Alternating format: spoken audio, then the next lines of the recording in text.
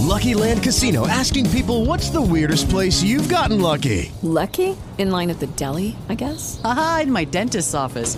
More than once, actually. Do I have to say? Yes, you do. In the car before my kids' PTA meeting. Really? Yes. Excuse me, what's the weirdest place you've gotten lucky? I never win and tell. Well, there you have it. You can get lucky anywhere, playing at LuckyLandSlots.com. Play for free right now. Are you feeling lucky? No purchase necessary. Void where prohibited by law. 18 plus. Terms and conditions apply. See website for details.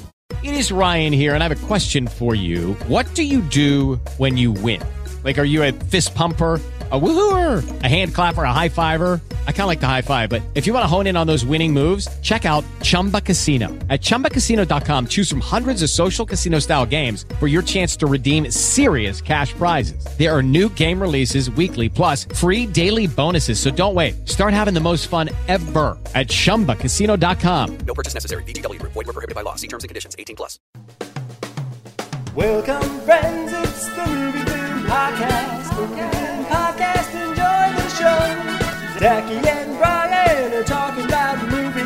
MovieFilm Podcast on the radio.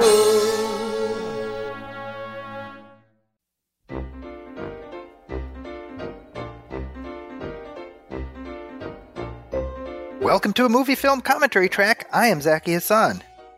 And I'm Brian Hall. Hey, what's up? Not much. we're in the run up to Thanksgiving. Yeah, which is basically, I always liken it to the rest of the year. It's like walking up these steps to a slide, and then the slide, you go down it with your hands in the air, and the next thing you know, it's January 1st. That I dig that metaphor, man. Yeah. So I'm walking up the steps to the slide right now, and I'm like, whew. Definitely feeling a little bit of that. But as we head into what I presume will be a very busy holiday season, I was like, we should try to squeeze in at least a couple more commentary tracks before the year closes out, right? Absolutely. And since a new Ghostbusters sequel is in theaters, yeah, which we've had a Ghostbusters movie in theaters, but it's been a while since we've gotten a Ghostbusters sequel. Right. I thought, let's step in the old Wayback Machine and watch the original 1984 Ghostbusters. And this is yet again, one of those movies I cannot believe we haven't done already. So, well, we are scratching it off the list. Yeah, and I'm very excited because I would say familiar with this movie, but I didn't quite grow up with this movie like you did, and so I don't have that, fandom. And I'm very excited to watch this movie with you and have all your, knowledge dropped on me. So, pressure's on. It's too much pressure. Like, gotta go. I know. Zachy? Yeah. It's just 2 hours of you. Zachy, you coming back? Right. That's the whole track. Right. Like, well, there's Bill Murray's here, and he's playing, I'm assuming, a Ghostbuster of some kind. I'm assuming. Right. Zachy. It's like Garth when he gets abandoned in Wayne's World. Right. I'm having a good time. Nah. Well, that was part of the conversation I wanted to have with you, was your own familiarity with the film, but I will save that for when we are watching it. Yeah. So I figured let's take a little break, and then we can hop back in and we can watch the theatrical cut, the only cut of 1984's Ghostbusters.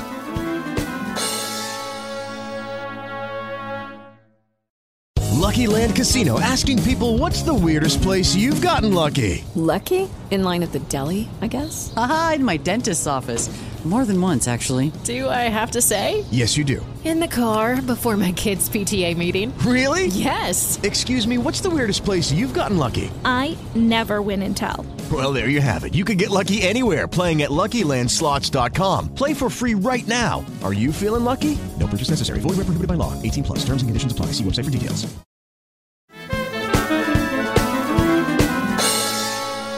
And we are back, and we're ready to go. Brian, you ready to do this? I'm ready. Queued up. So we are both queued up on our end as usual. I will count to 3, so we'll go 1, 2, 3, and then play. If you want to watch along with us, you certainly can. We'll try to keep the conversation lively enough that you don't have to watch along, and hopefully that works just fine too. Yeah. Here we go, Brian. You ready? I'm ready. All right. So on 3. 1, 2, 3. Play. All right. Columbia Pictures. I'm so used to that newish version. Yeah, well, and it would say Sony. Right.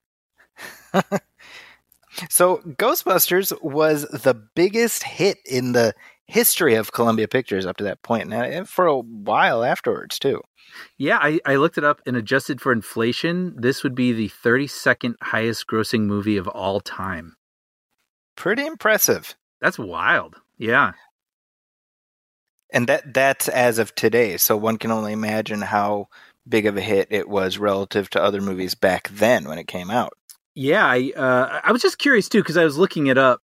I mean, this is kind of a unique movie. I mean, as far as I know, it sort of launched a genre, which is sort of the sci-fi comedy, right? Like you think now Men in Black and movies like that, right?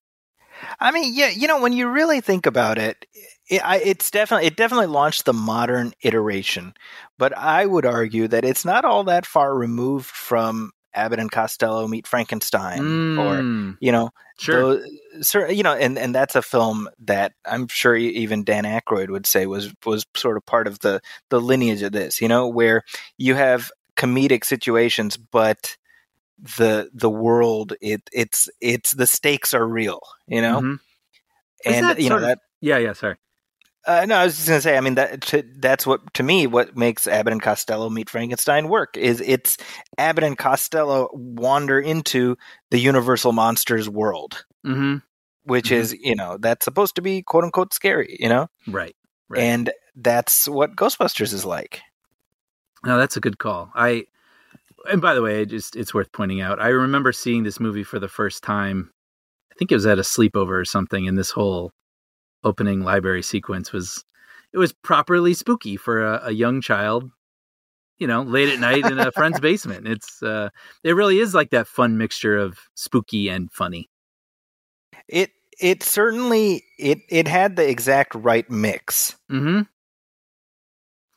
Yeah, I didn't even really think to consider it another way, but yeah, I mean, if you go a little too much this way, then it isn't fun, and. Or even for kids. I mean, you think of this as sort of like a movie for all ages, Yeah, it's the filmmakers knew they had to play for all 4 quadrants, right? And so by this time, Bill Murray, especially Bill Murray, had a very specific established screen persona, and he was playing the Bill Murray character, right? But this is definitely the most family-friendly movie he had done up to that point. Right. And I mean, it's got an edge, right? Yeah. I mean, just this scene right here, right? I mean, Van Kmin is just this side of, predatory. Right. I mean, it's weird how in the 80s, that those were our screen heroes. They were like slightly rapey.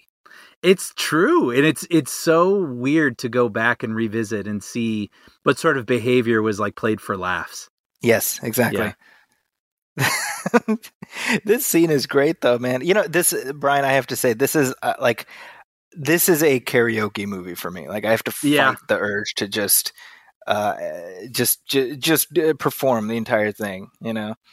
And see, and like I alluded to earlier, I mean, it isn't for me, and I've seen it many, many times since, but I think a lot of that is thanks to my friends who did grow up with this movie, much in the way that I did with, say, like Star Wars or something. And so I've sort of caught up to it, but I don't have it embedded in my fabric from childhood like many my age. See, I put this movie in the same bucket as Back to the Future and Goonies to some extent, in Temple of Doom. Yeah. Right. Which was the same year as this. Yeah. Like to me, they all that's like the 1980s kid starter kit. Right. Yeah. Well, so speaking of Temple of Doom, so I looked up the budget. I was very curious for a movie that, that obviously has big stars in it, but does feel like, well, people get this. I mean, it's kind of horror-ish, but it's also fun, but it's supposedly for families. The budget for this was $30 million. Amazing. And Temple of Doom's budget was $28 million. No Yeah, that was crazy. Wow. But this movie went on to gross almost $100 million more than Temple of Doom. Well, Temple of Doom was like perceived as a bit of a disappointment, right? Like, yeah, well, in building on that even further, Temple of Doom had a lot of sort of horror elements that led to the invention of the PG-13 rating because PG wasn't enough, right? And Gremlins was released the same day as Ghostbusters. And so I was realizing, wow, that summer there was just really something in the ether, wasn't there? Like just this sort of horror mixed with fun was really the MO for, the youth that summer. I'm remembering back to when I saw this, and my first exposure, as with most of these 80s, especially early 80s things, was through my brother. Right, I remember he came home from school and he had one of those magazines like Dynamite or something. Article, some article about it, and he's like, that's Ray and that's Peter and that's and so I that's such a distinct part of my. And this movie came out 84, so I had not even turned 5 at the time that it came out. Yeah. But from then, like, it's just, I've known Ray, Peter, Egon, and Winston. They've been my childhood friends ever since then, Yep. I remember he came home with like the activity pack from Scholastic Books, and it's like the little sticker book and the storybook and all that. Totally. Oh, all that stuff is those sticker books, man, that brings it back. Remember you'd have the 2 stickers that would combine to make one bigger picture, and you line them up just so. Yeah, those were the like the Panini or something. That was the company where you could buy the books at like grocery stores. Do you remember that? Yep. Right? Yep. And for everything, they had those it was like for every like kid property. For me, the one I remember most was Ninja Turtles. Oh, okay. Yeah. Yeah. The time you tried to drill a hole through your head, Egon. I love that, and I love that Egon's like, that would have worked if you hadn't stopped me. Right. What I thought was kind of cool in researching this, I mean, I think it's well known at this point that the original Ghostbusters script was a lot different, right? Yeah. The first draft that Dan Aykroyd did was like a huge sci-fi blockbuster extravaganza, right? Where it would, I believe, is in the future, correct? And yeah, it was the future of 2012, the world of tomorrow. Yeah, and it's like Ghostbusters were just like firemen, That's right. There were lots of different Ghostbusters, and but then it posited a completely fantasy world in which these blue collar guys exist. Mm-hmm, mm-hmm. And I think Harold Ramis and Ivan Reitman very smartly said, let's dial this back, kind of narrow the focus, and you realize how you really needed all of those elements to make the movie what it was. Yeah, and my point being, when you were saying that about Egon's line, and it's really interesting then what they took and what they turned it into. And apparently Dan Aykroyd, Harold Ramis, and Ivan Reitman spent 3 weeks at Martha's Vineyard revising the original script, and they were like, okay, let's figure these guys out. And they made Aykroyd the heart, and Murray the mouth, and Egon the brain. And it's very clear. No human being would stack books like this. I'm going to be karaokeing this thing. Yeah. For the whole day. I love that, right? Where Ray is like, listen, do you smell something? That's funny. Yeah. Listen, you smell something? Come on, that's funny. Oh my God. I love this movie so much, Brian. Man, it's making me sad that I'm not on the same threshold with you. I enjoy it, but I don't know it this well. No, but I think that's the trick too, is like sometimes you can bring in these, or they're not all, but you bring in these SNL guys and let them sort of be themselves. But I think what they did really well was to make sure that each person was distinct and they weren't all just jokesters. Yeah, and that's really the thing. I mean, I think there is no movie without Bill Murray. Right. Right. And you realize, why is that? It's because each of them serves a specific function. Mm-hmm. Right. And, we all know at this point, originally Aykroyd wrote it with the intention of pairing with John Belushi again. Mm-hmm, mm-hmm. And we wonder what that would have been like. Who knows? Right? And you can kind of picture it. I mean, the humor would be slightly different, but it is the mouth again. Yes. Right. Well, and I think to that point, I think Ghostbusters and Blues Brothers are very similar in that sense, that they both still exist in a world where there are sort of heightened things happening, but it's still an approximation of the real world. Right. Right. This is this here. The ghost is scary, and they're reacting realistically. Mm-hmm. This is a weird thing, and what are we supposed to do here? Right. This moment right here where he's like, well, what do we do? This is what I remember from being a kid. I remember this ghost really scaring me. Oh, yeah. Yeah. But, when you think about it, I mean, the library ghost is probably as scary as the movie gets. I was just going to say, I don't think any other ghost scares me as much as this one. Yeah, I mean, I think there's one scare later where Sigourney Weaver is on the couch and the monster sort of right that's a good one. But I think this is pretty much where it sets the level here, mm-hmm. And I like that you get one, and it's still funny. Like, that's the genius of it. Is this here?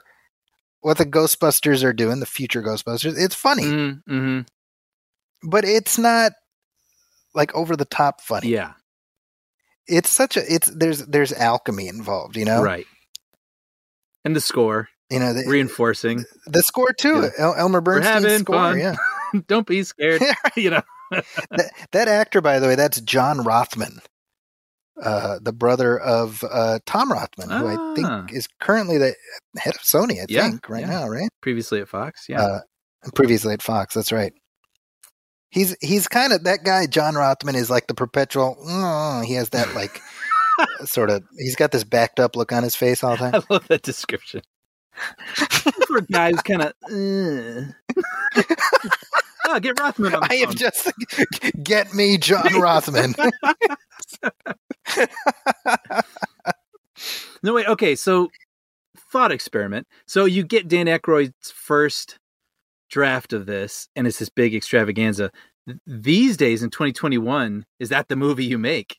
Because you can. That's a good question. Because you can, right? Yeah. And not that it wouldn't have been good. Actually, that does sound kind of interesting, right? Where there's a ton of these guys, and maybe they're the bumbling one, and they've got to prove themselves or something or other. But like, there is something that I think, like you say, makes this work, where it's just these regular people encountering these crazy things. Yeah, it's just these guys who are trying to start their own business, right? And that's something that anybody can relate to, right? Right. I think that's what makes it work. This actor, by the way, that's Jordan Charney. He played Mr. Angelino on Three's Company. If you ever watched that show, he was Jack Tripper's boss. But, and he's, what I love is this movie is stacked with sort of these archetypal character actors who they play a specific kind of character, and you just know right away. But, hey, our main characters lost their job. Okay, now what? Right. Right. And so the leap to becoming Ghostbusters doesn't feel as much of sort of like jumping across a chasm in terms of audience, like people buying it. Mm-hmm. Right. I say this all the time, right? Like the suspension of disbelief will go as far as the boundaries that you erect. Mm-hmm. And this movie has already laid out the boundaries. Within the first 5-10 minutes, we've seen a ghost. Right. Sure. So this is a world where ghosts exist. Okay. So now, like, my point is this, right? Like, if you have space aliens show up, we'd be like, what? Come on. Right. But ghosts exist. Right. Right? But there's still characters who are going to act somewhat realistically. They are humorous characters in a realistic world. Right. Right. You know? Wait, can you call it luck? Call it fate. Right. He kind of starts singing it a little bit. It's funny because isn't that in the trailer for the new one or something? Yep. Yeah, I feel like I've heard it a lot recently because I've seen that trailer so many times. I don't know. My parents left me that house. I was born there. He has 3 mortgages. I have to stop myself. I'm just gonna go through it. It's so funny. I don't know. Wait, can you get into the story then behind the title, Ghostbusters? Well, yeah, I think they started out with Ghostbusters, was the thing they wanted to call it, but that was a Filmation TV show in the 70s. Right? It had Forrest Tucker and what's the guy's name? Larry Storch. Wait, is that a punchline on The Simpsons? I think it is. I don't remember the joke. I don't either. It is definitely, but I don't remember the setup for it. But they were on F Troop. Oh, okay. So it's these 2 guys and a gorilla, and they ride around in this jalopy, right? Busting ghosts. I don't know the context. It was called The Ghostbusters, right? And so Filmation owned the name, and so they tried like Ghost Breakers, Ghost Blasters. There's even some outtakes you can see on YouTube where the little TV ad later where they're like, Ghostbusters, we're ready to believe you. Mm-hmm, that whole thing. They shot different versions of that with different names because they didn't know yet if they were cleared to get the title. I had read that and I didn't know if it was true. So I was going to ask you, wow, okay. So, wow, Can you imagine being in production and not knowing? Yeah. And so the essentially Filmation, they made a deal with them, and Filmation, I mean, this is an animation company you're very familiar with. I mean, they did He-Man and the Masters of the Universe and She-Ra and all this other stuff. I mean, they were the big dog from the 60s, 70s, 80s into the 80s.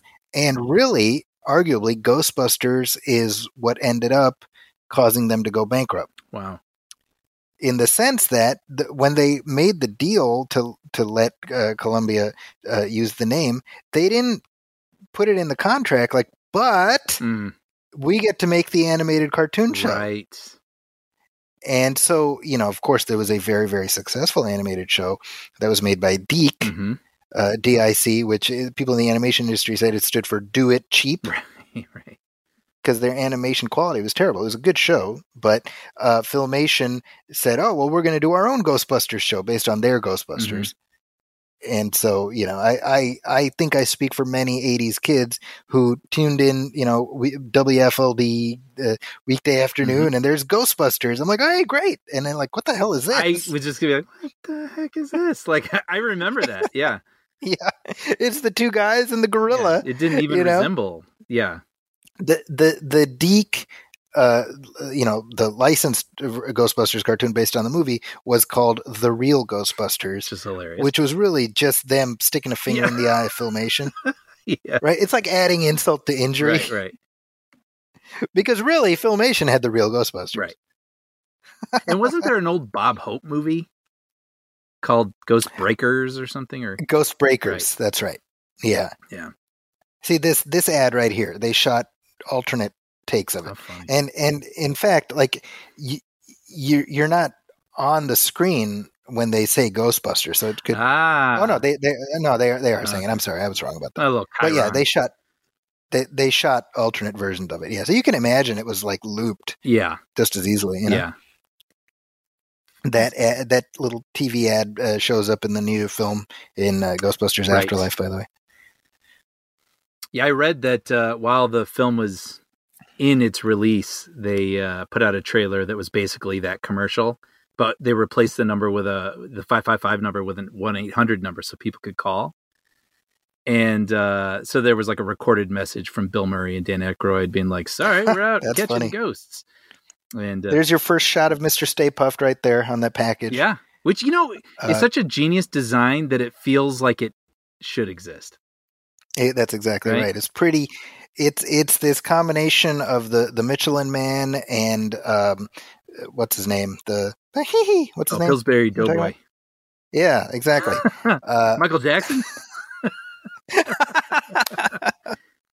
Right. Yeah, and it just totally works. And Aykroyd talked about it. I mean, he had the Marshmallow Man in his script, but it was like page 20, you know? And that's one of those things where as they wrote it, they're like, no, we got to build up to this. Yeah. Right? And it's so funny because, first of all, that scene that we just saw where she opens the fridge and there's the little puppet of the terror dog. Yeah. The filmmakers talked about how when they screened the film, the effects weren't done yet. And so she opens the fridge and it just says like insert effects shot. And then she screams and shuts the fridge. But people were still terrified. Right. Just based on her reaction. Oh, that's funny. That must have felt good. You knew you had them. Exactly. I love this. I mean, it's just the shocks, brakes, brake pads, lining, steering. And I love Bill Murray's reaction when he says the price. Only $4,800. By the way, so this location, the exterior at least, is the Hook and Ladder No. 8 Firehouse in Tribeca in New York, which I've actually visited. Which was did you? Cool. Is it? I would assume it's a fairly popular tourist attraction. Yeah, there were other people taking pictures, and they had the little Ghostbuster logo on the ground, like sort of on the cement in front. So it's very cool. Stop staring at me. You got the bug eyes. Janine, sorry about the bug eyes. Harold Ramis, I should mention, I had the opportunity to meet him about 20 years ago now. He came to Columbia College. He lived in Chicago. I think he lived on the north side. Oh. So he came and, he kind of spent the day going and talking to a couple different classes. But I saw him, he spoke in like a small, intimate auditorium, and he spoke about his career or whatever. And then there's nice Q&A. And I had opportunity to chat with him very briefly afterwards. And it was just so nice. He signed my Ghostbusters DVD insert. That's cool. And he knew even then, like, that was the role. Right, sure. He had done so many things. Of course, he had done Groundhog Day and everything else. But, like, that was the role that for an entire generation, he would be beloved because of that. Mm-hmm. And he was full. And this is 01. He was still, he talked about, like, we're trying to get a third one made. Let's see what happens, That's one of those sad things. He never got that opportunity,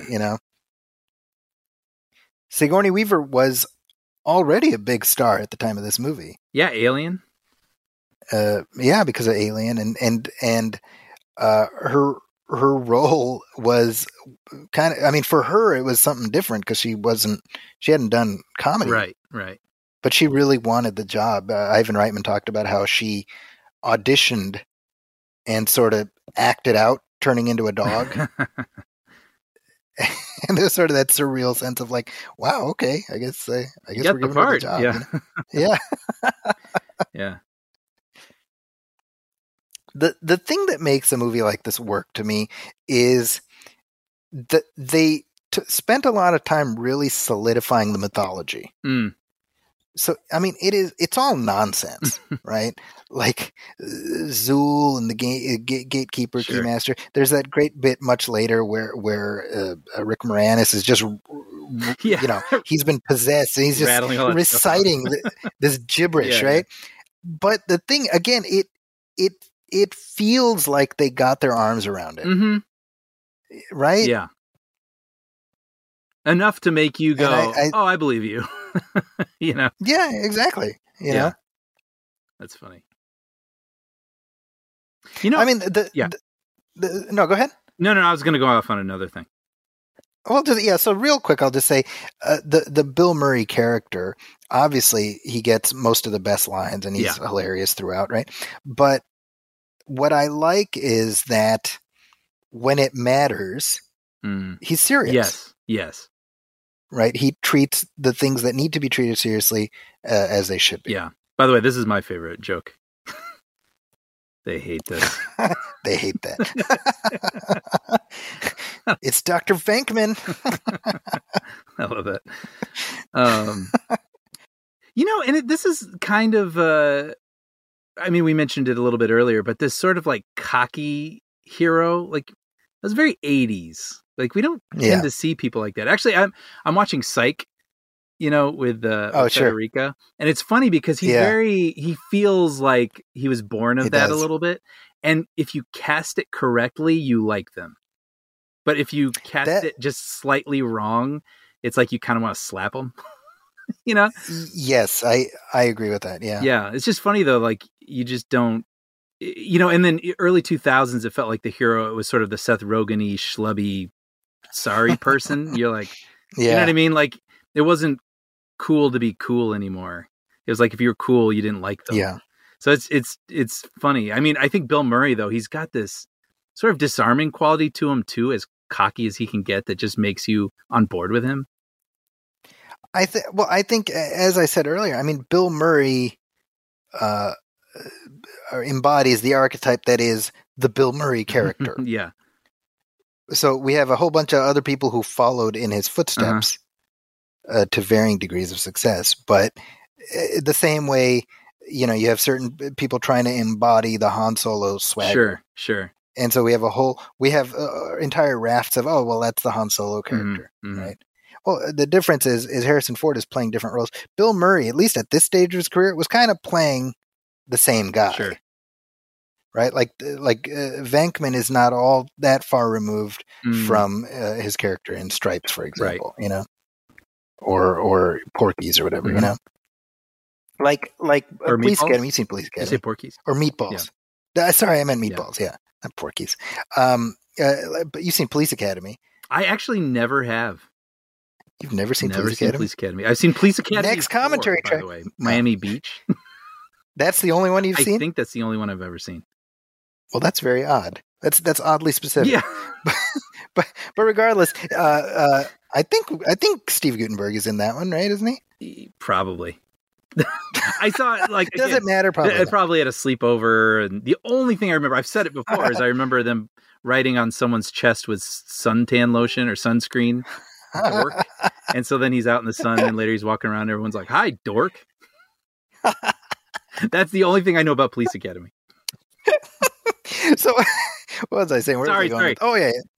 I revisited the first one recently, and not even the whole thing. It was on TV, and it's a few minutes. And I'm like, it occurred to me, I'm like, oh, Guttenberg is playing the Bill Murray character, right?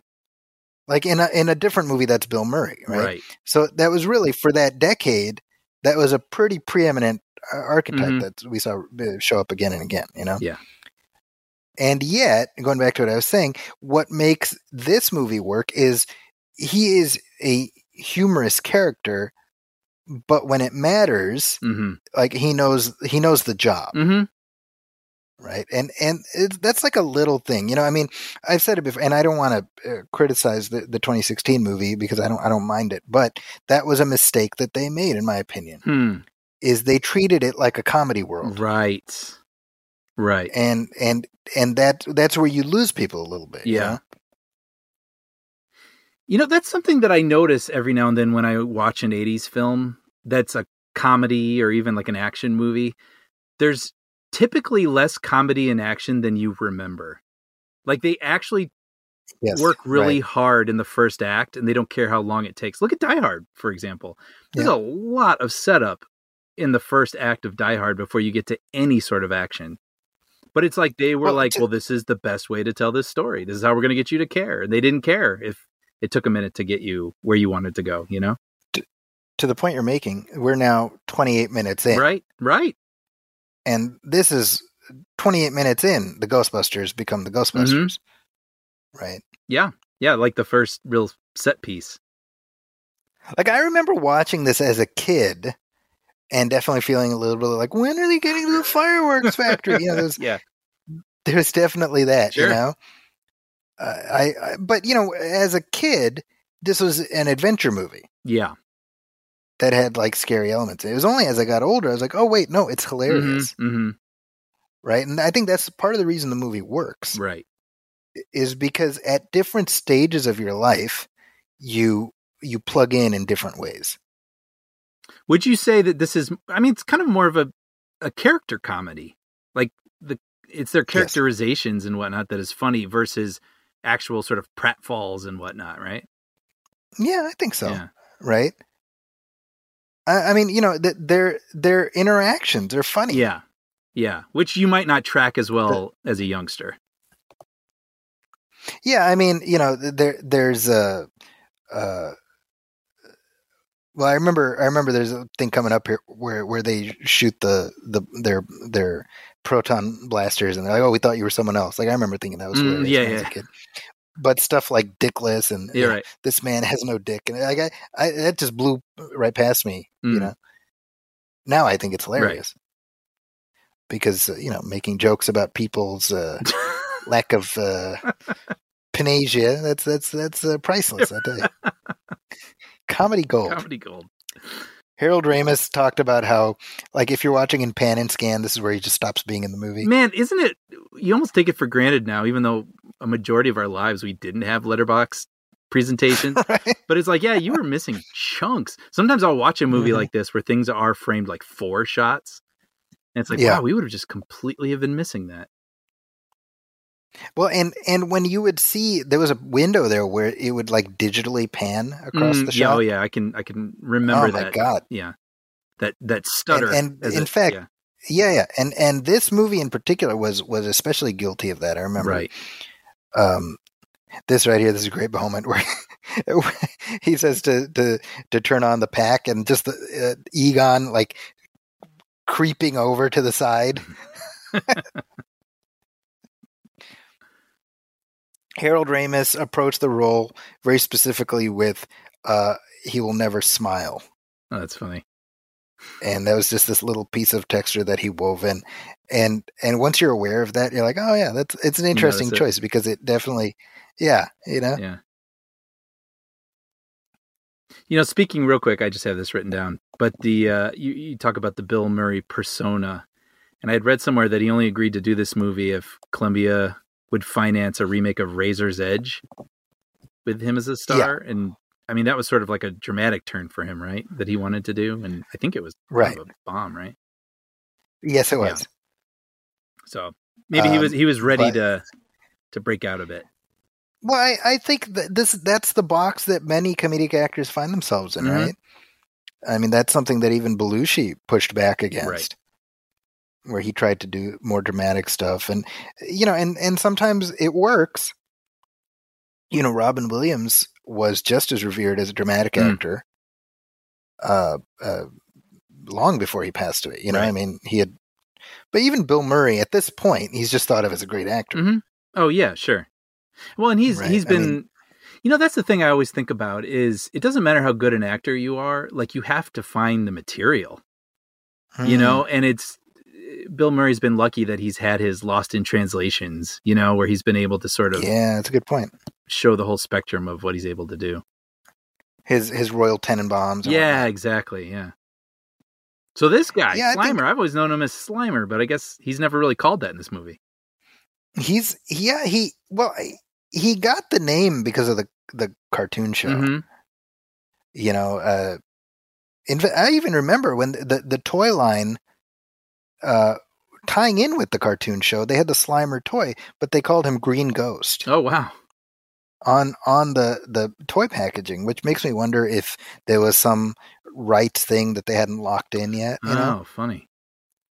But I definitely remember that. Like, at one point, Ray calls him an ugly spud, and I would just call him Spud because there was no name. Right. And then on the cartoon, everyone calls him Slimer. I was like, oh, okay. But it came in with that. Right. And that was, I think, an outgrowth of, there was a thing in 80s cartoons where you wanted to give the heroes like a humorous sidekick.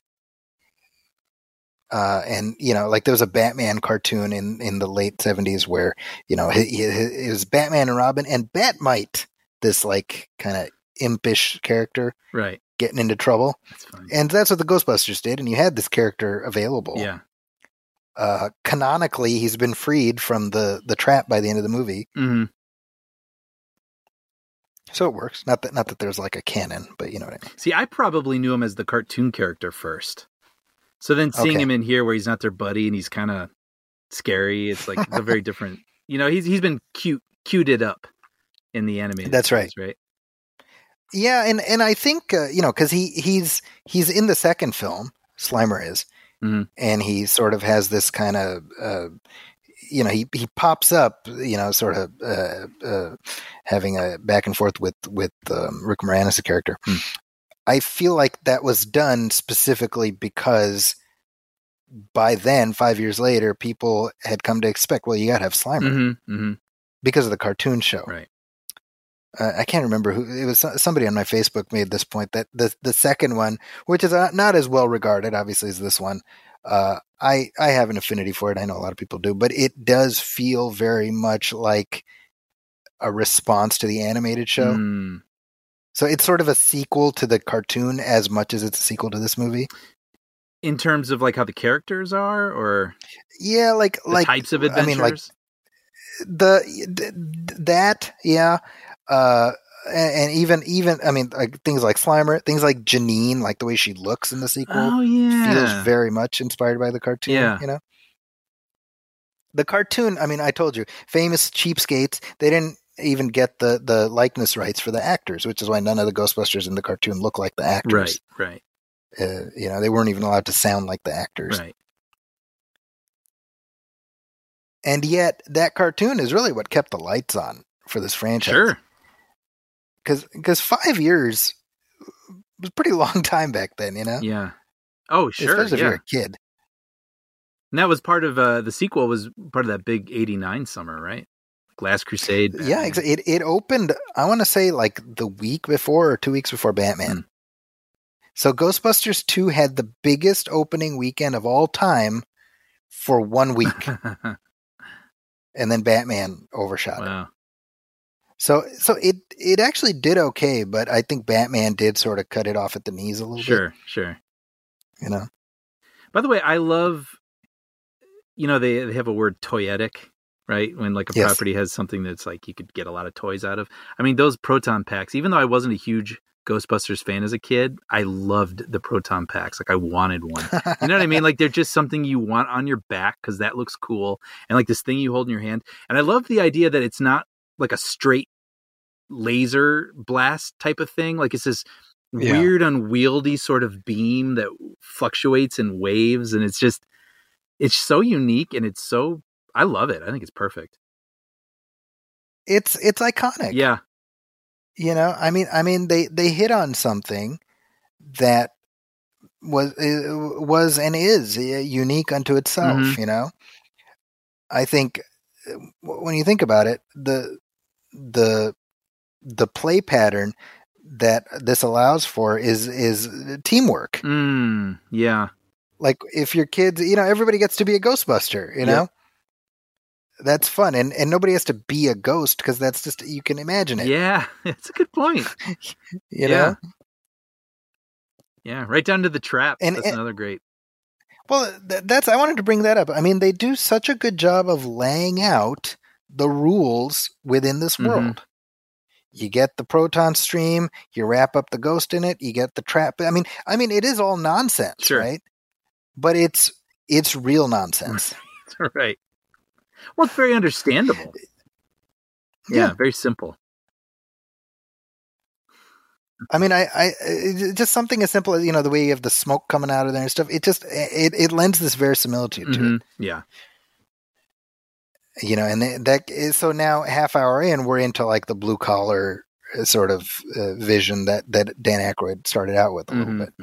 It's so funny where Egon's like, I mean, he's just pulling the numbers out of his butt, right? Right.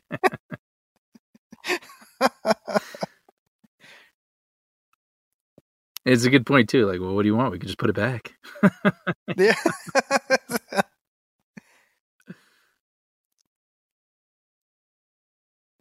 Well, and the great thing is in the context of the film, it's like all of a sudden, why are there ghosts? And like there've never been ghosts before. Suddenly there's ghosts. Like the Ghostbusters are so busy they're exhausted.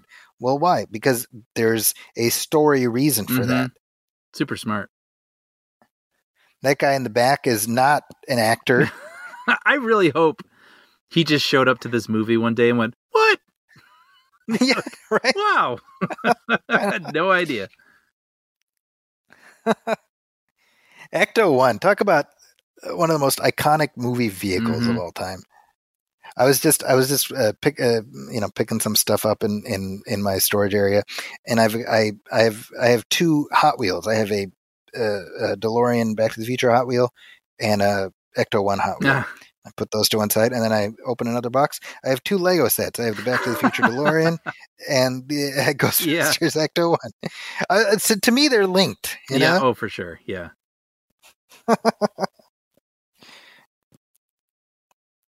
I like all this stuff with all the magazines. Yeah, you got that Al Hirschfeld drawing there. Yep. There's something so New York about this that I really appreciate. You know that they shot it on the streets. Mm-hmm. It's not on a backlot. It's not on a soundstage. Yeah. And it just adds this general sense of like, this is really happening. Yep. Yep. All the people, like we were talking about, all the background, especially at the end with all the people standing outside, and it just adds to this sense of like, you wish you were there. Yeah, exactly. With everyone. Wait, we just had the Casey Kasem part, right?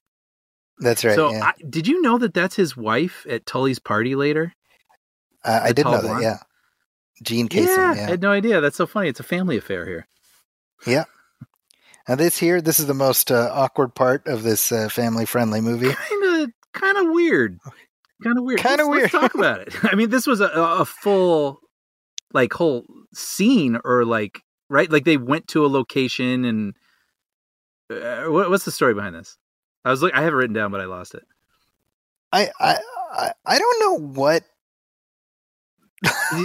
what Aykroyd's drive was to include that. Okay. Well, that specifically, the Ghost BJ. Agreed. I guess. Okay, I have it here. It was a scene. It was actually a whole scene where Ray and Winston visit a historic fort to investigate, and they're wearing like Canadian Mountie outfits.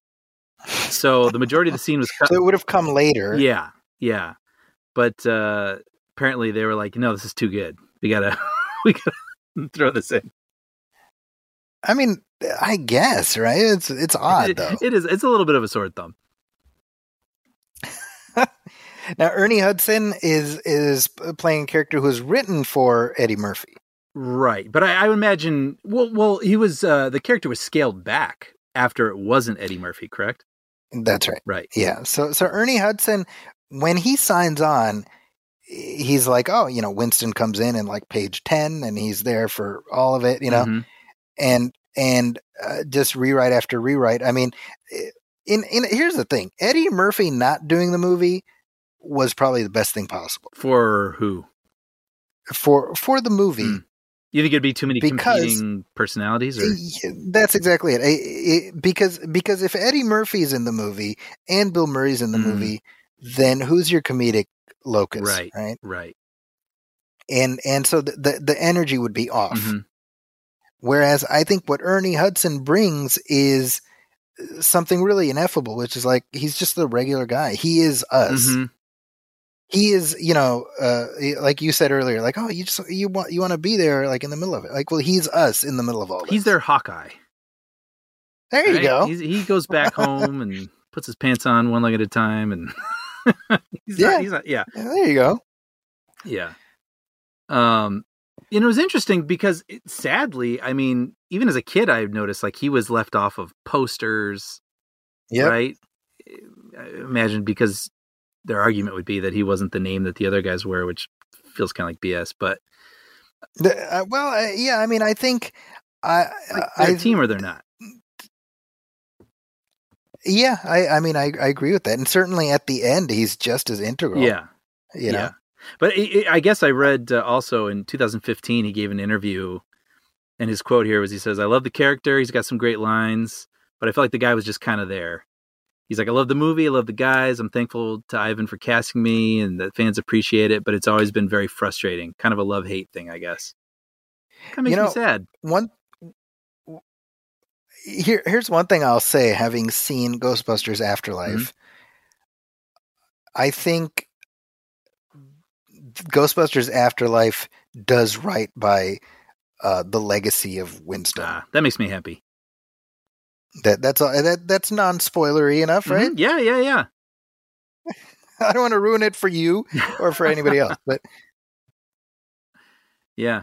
Uh, I got to meet him, actually. He did a voice on Puppy Dog Pals, and that was one of the only days I went in for the records. Sean, our friend Sean, invited me in so I could meet him. And really, really lovely guy. Ernie Hudson, guess what? He may have a love-hate relationship with the character, which is understandable, but like he will be immortal because of Winston's. Oh, absolutely, yeah. Right? Like Winston will be the reason he gets this job and this job, because people want to. That's Winston. Mm-hmm. You know, and I mean, don't you, like anyone would hope to have just one role like that allows them to live forever. Oh, absolutely, right? Yeah, and I think even as someone who didn't like grow up with it but experienced it a little bit later, he did feel like a character that they hadn't quite had the time to figure out. Yeah. But like now, just accepting the movie as a whole, like, yeah, it is really fun having him there with these guys with his reactions. Yeah. Which, by the way, he gets a couple of good lines in. Oh, totally. I just looked up. He's 75, so I met him when he was probably like 73 or something, and he looks insanely good. Dude, it's on black don't crack. It's unfair. Yeah, I was shocked. It's yeah. Here we go. William Atherton yep. Playing one of his many 80s douchebag roles. Yep. Which is, it always cracks me up when I saw him much later in Sugarland Express, where he's kind of this handsome, young, raggedy guy. And then it's like he went on to play all these douchebags. Yeah, it's kind of a shame because, I mean, he's a very gifted actor, very good actor. And he really did, by virtue of Walter Peck and then Thornburg, right? He did really get kind of bottled into that kind of role. Mm-hmm. And he, that's something that Ivan Reitman talked about, where after the movie becomes this big hit, he sees William Atherton and he thinks he's gonna be like, oh, congratulations, all success or whatever. And he's just like, because of you, I can't walk down the street without people calling me dickless, Yeah, that wouldn't be fun. Hey, dickless! What's funny to me, Brian, is that this is a movie that makes the Environmental Protection Agency the villains. Yes, that's hilarious. The villains. The villain is the EPA. Yeah. That's really funny. You talk about a movie that's a microcosm of the Reagan era. Those evil tree huggers at the EPA. Those sons of bitches. I say, let me get that third eye. Yeah. I mean, chemical. When you take a step backward, that is both hilarious and slightly worrying, because how many kids grew up hating the EPA? And then watching our heroes, look at they're all lighting cigarettes. Yeah, I mean, that's the other thing I was thinking about. I was like, man, people just be puffing away like it's the set of Mad Men, right? It's so noticeable when you watch older films, just because now, I mean, you have to put a warning on your movie if you're going to have people smoke. I think by 89, we stopped seeing characters smoking in movies. In like PG, because none of them smoke in the second one. Oh, interesting. Yeah. At least your heroes, yeah. Like then it became sort of a villain thing. It's a villain thing, right? What about the Twinkie? So, I got to say, even without knowing all the Ghostbusters stuff, if I see a building like that, I'm not going to live there. Yeah, keep walking. Yeah, it looks goddamn horrifying.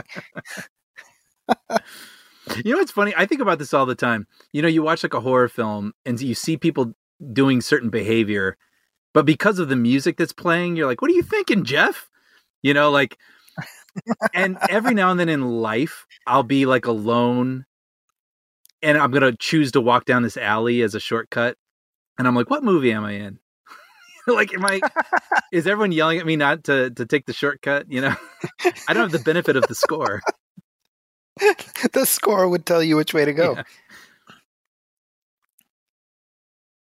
I love this. So, I know you feel bad for Dana, Lewis, don't you? The disappointment when she's like, "But tonight, the night of my party." I know, Lewis. You gotta love Rick Moranis. Now they had written that for John Candy. Yeah, but he had too many ideas, right? About the character. He's like, he should be German, right? Yeah. He should have these 2 Rottweilers, and they were like, I think we're good. Yeah. Yeah, I wanted to give him like a funny accent, and I'm sure Rick Moranis was like, can I like tuck in my shirt all weird and wear glasses? They're like, yes. They're like,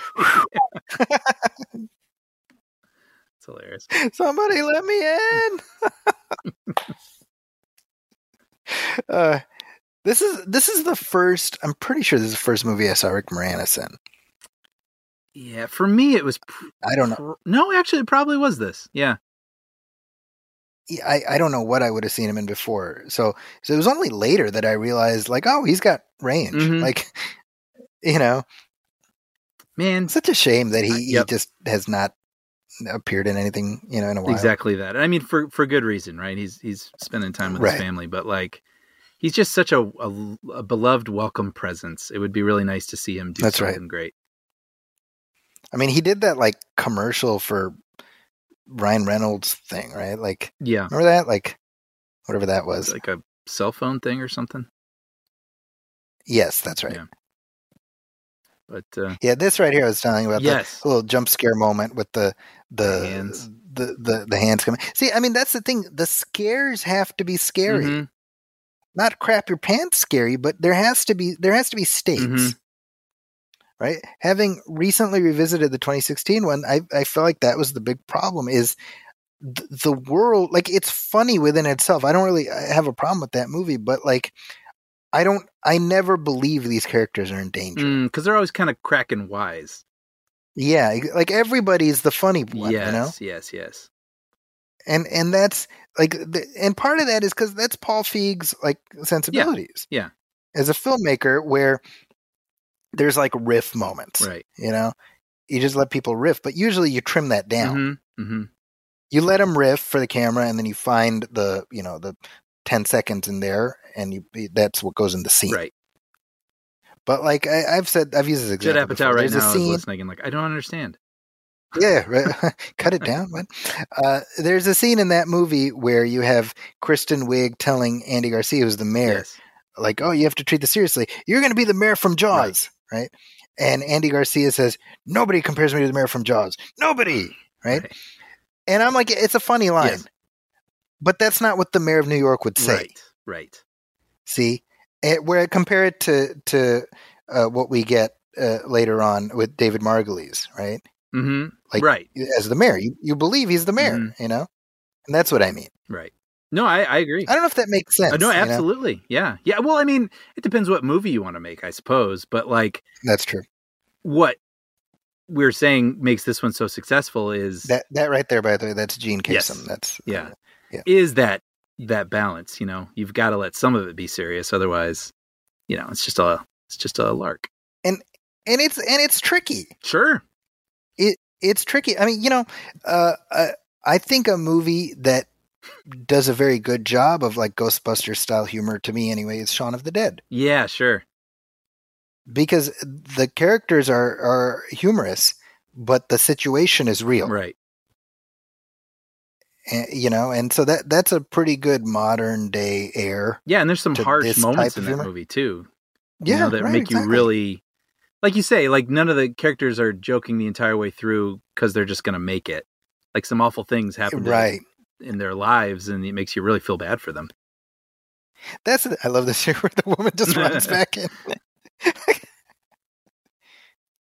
That you often talk about the effectiveness of like 80s Amblin movies where it's like the world but here's something different in it, and I think this is a good example of that. Totally.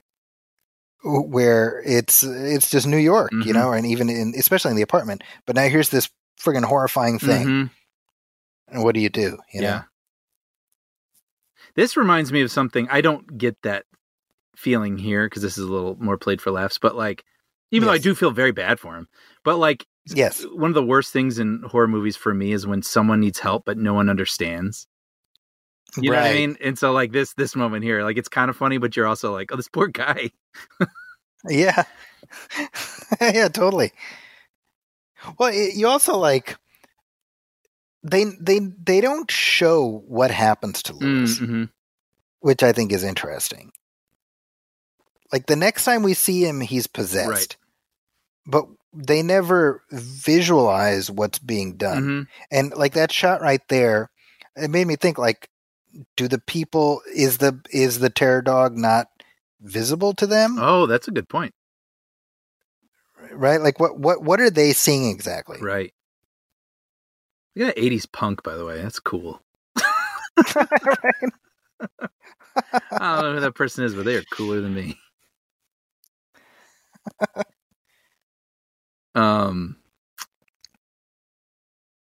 I know we're a little bit past this, but also I just wanted to bring up the logo. I mean, that's got to be one of the most iconic logos of the past half century. I mean, you know, like the no ghost yeah. symbol. I mean, whoever designed that.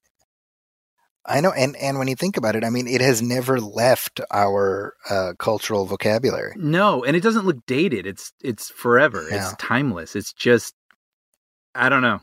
It's just, it amazes me when people, you know, it kind of reminds me when you see, like, say, The Simpsons. You're like, here are Matt Groening's drawings of the Simpsons family, and then you give it to an artist, and then they make it into the versions you know, and you're like, man, they knew we didn't need that one extra line. They knew that shit was just a little too tall. And I'm sort of amazed because then when you see it, you're like, yeah, no, that's right. And likewise with the Ghostbusters logo, like it's just simple enough, but it's articulate enough that it's kind of cute, but it's kind of intriguing and it's simple. It looks like a warning symbol. Like it's just perfect. Well, and it does the job. It tells you what the movie's about. It gives you a sense of probably what the tone is. Right? Yeah. And it looks cool on a t-shirt. It does, yeah. Absolutely. That's important. You know? Like the Jurassic Park logo. Yeah, right. And very much kind of same thing where that once that was out in the world, it was everywhere. Mm-hmm. See, this right here is sort of like Venkman's version of the Save the Cat moment. Yes. Where she's like, take me. And he's like, no, I'm good. Yes. That's a really good point, actually. You know what I mean? Like for all his overt flirtation, this is where he's like, no, he's a good dude. Yeah, right? Like you have to have that in there. Although later on, you know, when he calls Egon, he's like, yeah, I had to knock her out with 10 cc's of Thorazine. And I'm like, why does he have Thorazine with him? You know, why is he carrying that around? I read somewhere too, someone talking about that. I mean, what do I know? I was like 4 when this came out, but apparently that was used to take people down from like drug use. Yeah, so why would he have that with him on a date? Oh, that's a good point. That's what I mean. Yeah. I don't know, Peter.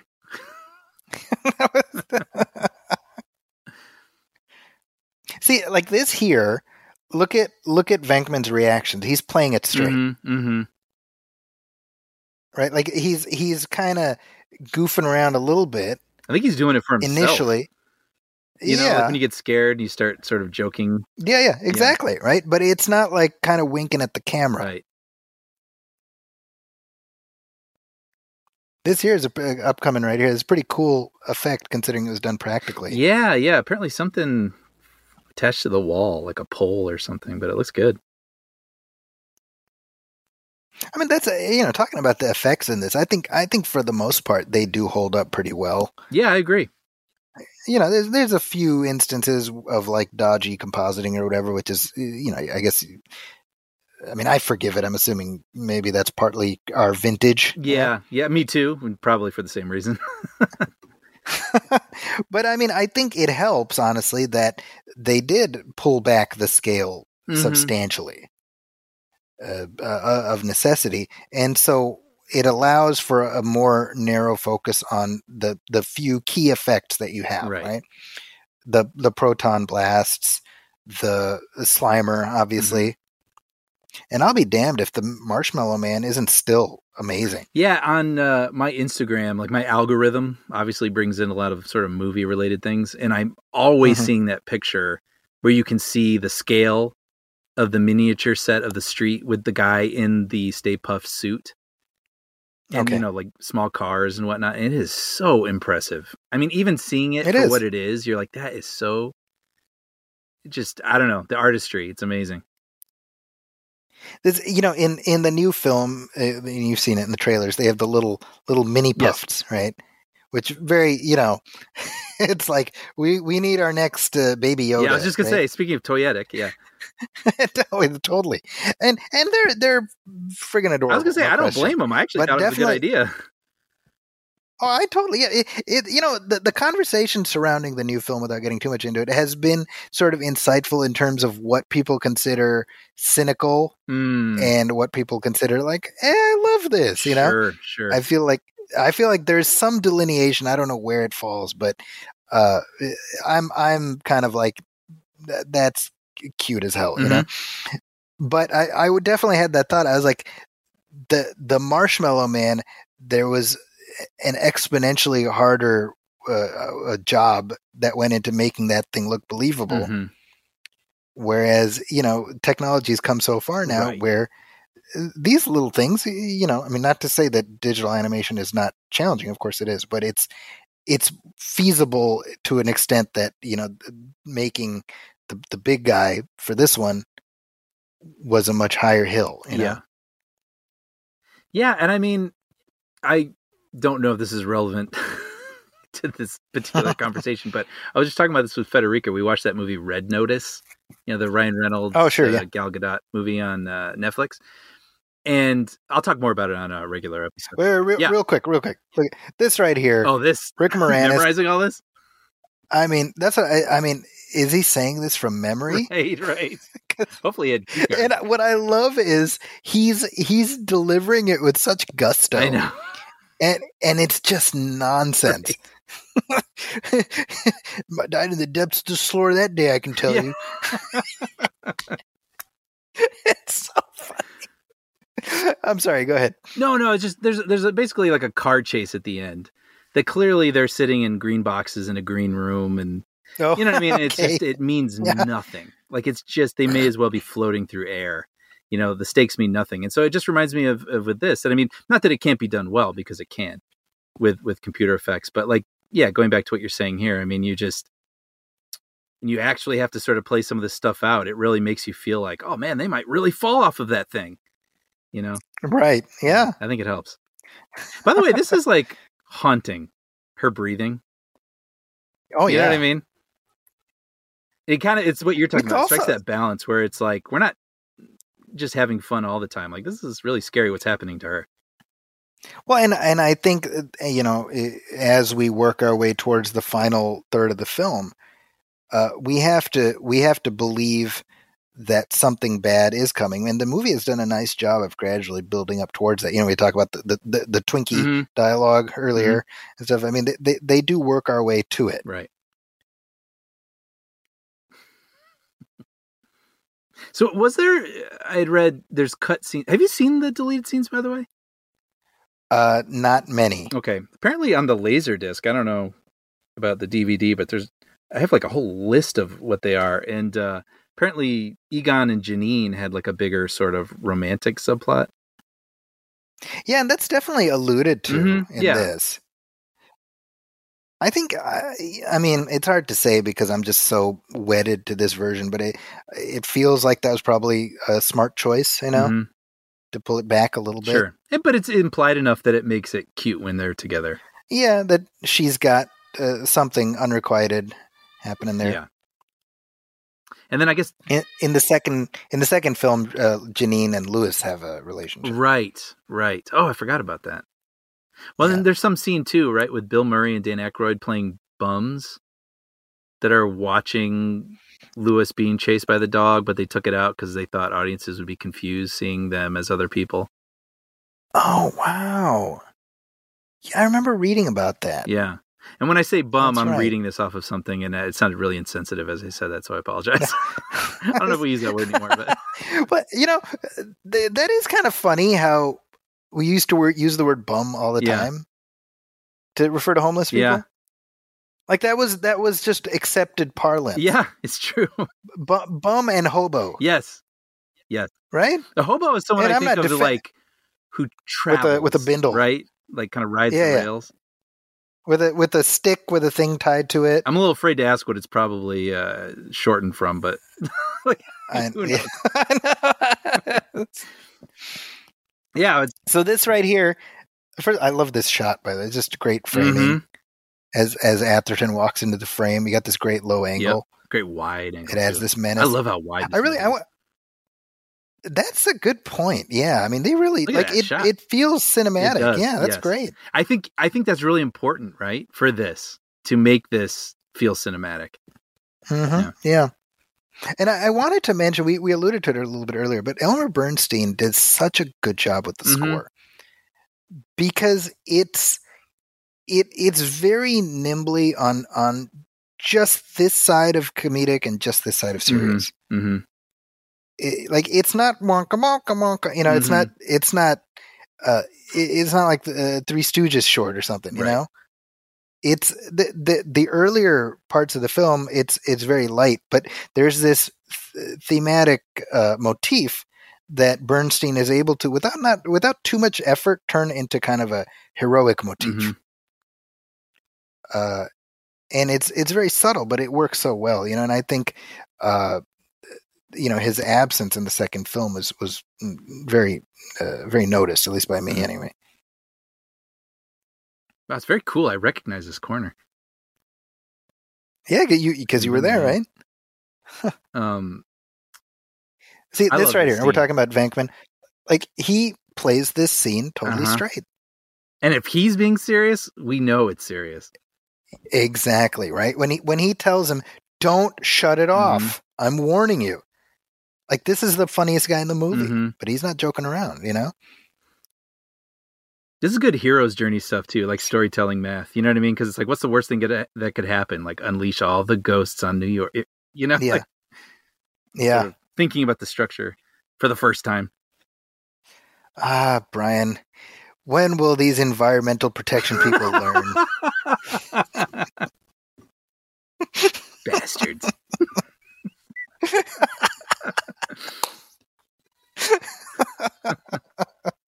You know, it's like NWA with F the Police. It's like you and I singles, like, F the EPA. Oh, it's coming after me. I'm surprised that wasn't like a tie-in song with this movie. Totally. I love the music here too, as everything's being released. It's kinda, it's great. It's pretty cool. Bernstein uses a lot of really interesting experimentation, instrumentation, excuse me, with you know, the strange noises and things like that. Yet they have like a specific kind of identity. You know, the music in the new film is very heavily beholden to a lot of the stuff that we hear in this. Oh, really? That's cool. Where you can recognize certain cues being reused or repurposed, you know. See that right there? Like, that's a pretty cool effect. I think it holds up really well. I think so. Both by virtue of the practical stuff here, that helps. It marries together. But even when we see that it marries, right? I mean, we when we see it explode, I think it still looks pretty good. Going back to the New Yorkiness of this, like this stuff, like just seeing people that look like real people observing all of this makes it feel more on the ground. Yeah, you know, it's a little bit like for me, like Home Alone, you know, that feels very real because we know they actually went out and it's a real house, it's a real neighborhood. There's just something about that, you know, that you're not able to replicate. Like, and maybe this is just me, but like, I recognize a backlot. Yeah, for sure. You know, and obviously sometimes that's all you have, but I mean, that is definitely one of like the bugaboos I have when I watch television shows that shoot extensively on backlots as opposed to on location. There is this sort of creeping artificiality that sinks in a little bit, you know? No, for sure. No, this stuff. Yeah. I mean, obviously that looks like an older style of effect, but I think it's very effective. It's very haunting. Yes. This bit right here where the ghost goes into the tailpipe and we have like the corpse of the taxi cab driver. Yeah. I mean, that's pretty freaky, but I love that it's just this thing, and they don't dwell on it too much. It's like one shot. Wait, so are you implying that the ghost went in there and killed the driver? Is that what happened? That was always my assumption. I've never thought about it because I always thought that ghost was unique because the others don't really look like that. But it's scary. I mean, we see the ghost go into the tailpipe, Yeah. so either it killed the driver or the driver was not there and it took that form. Either way. But if it took that form, what we've seen, the ghosts, when they take a form, they're kind of ethereal. Yeah. No, that's a good point. So, I don't know. That's always been my assumption, but what do I know? I like it. This bit here, too, is a pretty great shot where, right here, with the front of the building exploding there. And, I mean, she's there. She was in the shot as it exploded. You know, you brought up something talking about shooting it cinematic and Home Alone specifically. I think that's a really, really great example and why that movie is still beloved 30 some years later. And this, of course, as well. I agree. Like, I caught a little bit of that new Home Alone movie on Disney Plus, which I didn't finish. It looked awful. And it was lit bad. It was shot terrible. It looked like it was a made for TV kind of movie. But I think, which it was. Well, yeah, I guess it was. But I mean, the thing about the first Home Alone is, I mean, in a way, it's almost shot like a drama. You know what I mean? Like they didn't brighten it up and they didn't try to find funny angles. They shot it straight forward. And that's why this funny situation becomes, you know, real. Right. Yeah. And I think likewise with this, if they just shot it from funny angles and funny reactions and that shot of Sigourney Weaver through the window, you know, that's like artistic, but it adds to the, I don't know, verisimilitude or whatever you want to call it of what's at stake here. Speaking of the stakes, this scene is great for that. Where, I mean, this is the Basil exposition scene of the whole movie. Right? Yeah. And again, despite the fact that they're humorous characters, what they're describing is not a joke. Talking about Gozer worshippers and all this other stuff. And again, it's all when you realize, like, well, it's all made up for the movie. This elaborate mythology, and yet it all hangs together pretty well. Yeah, and it's not too much to make you shut your brain down. Yeah. I love this, by the way. Tricky, all the people gathering around. Yeah. Everybody got that? It's so funny. Anyway, sorry.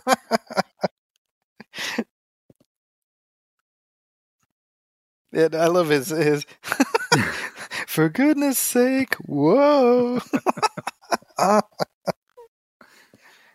Bill Murray, I think he just liked singing in movies.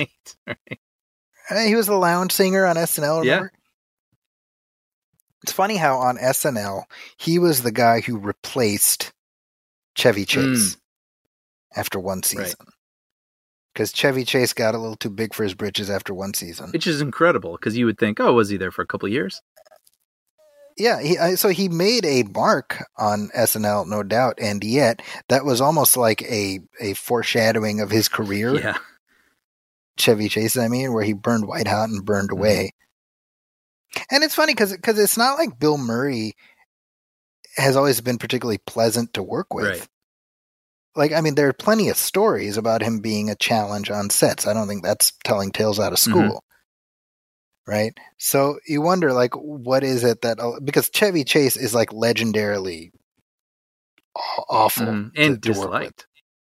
And legendarily disliked, exactly. Yeah. But like, Bill Murray, I mean, so he'll commit to a movie, you don't know if he's going to come. Yeah.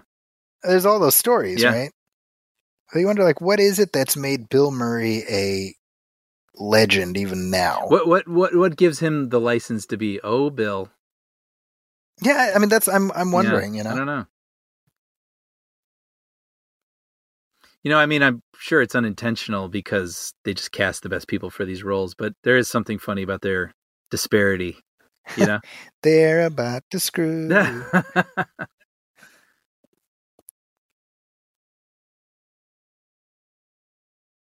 This I can hear the song playing as they go into the mayor's Right, office. right. See this? I mean, we believe that David Margulies is like in it up to his ears and he doesn't know what to do. Mm-hmm. He's playing again. You have these comedic actors surrounded by actors who are playing it straight, Yep. and that gives you an interesting push and pull. Yep. The straight man. Like remember in the 2016 one, there's a whole thing where Chris Hemsworth is the secretary, and he talks about how his cat is named Mike Hat. Do you remember this? I have forgotten this, but I believe it. He's like, my cat. Yeah, yeah. And they're like, you named your cat Mike Hat? Yeah. It's like, no, Mike Hat. And it's like this lengthy thing. And it is amusing. Yes. But you're like, what is it doing in this movie? Yeah. Yeah. I mean, yeah. Yeah. You know? Yeah. I mean, that was my main hang up with that movie, because I didn't hate that movie either. No, not at all. But like it played differently, you know? Yeah, and so I think when you look at, I'm really genuinely, I like that movie fine. I think it's totally fine. And so people listening, I don't want it to sound like I'm just directing ire at it. I'm really not. But definitely, this is the comparison that Paul Feig himself set up by essentially saying, "Oh, we're going to do the thing where they invent the this gadget and they do this." So it becomes this sort of 1-to-1 riff on this movie. So the comparisons are not even forced. They're right there in front of you. So yeah. This is great. I've seen shit that'll turn you white.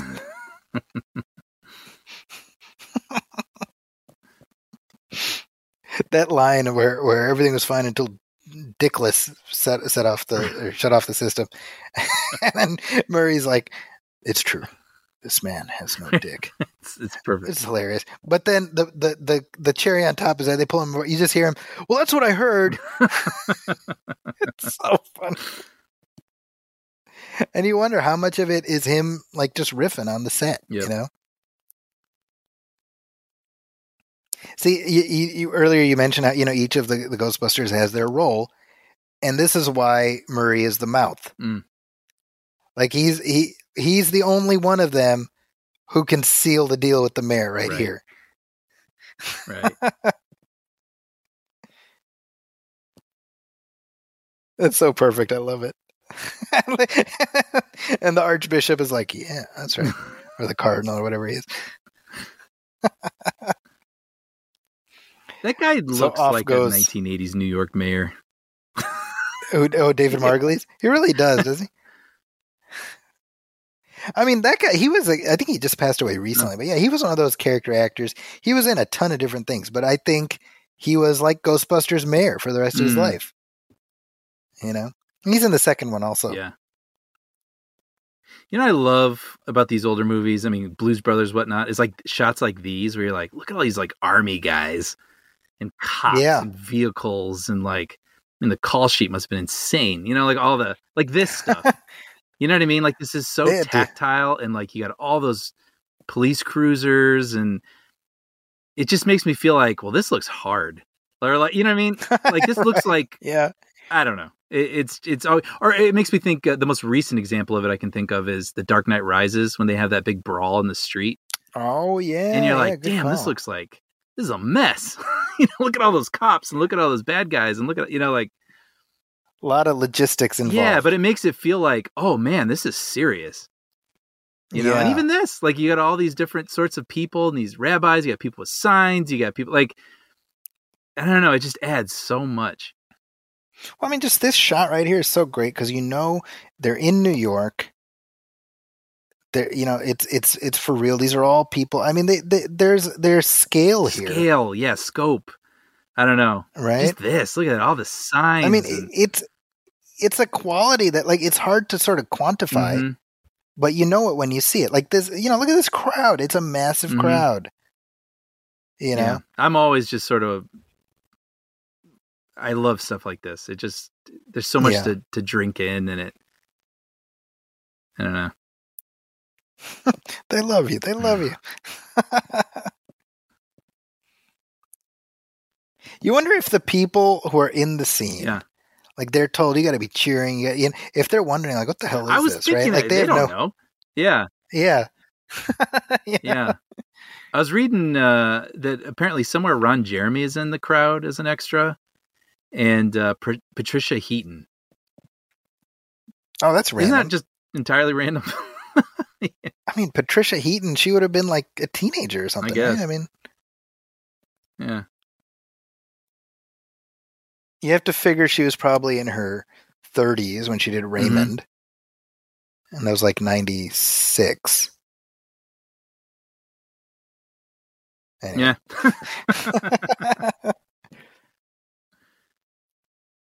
Now this, I actually wondered when I saw this, how did they do this? I mean, it looks like they really busted up the street. Did they build over the street? But this was something done later on a stage.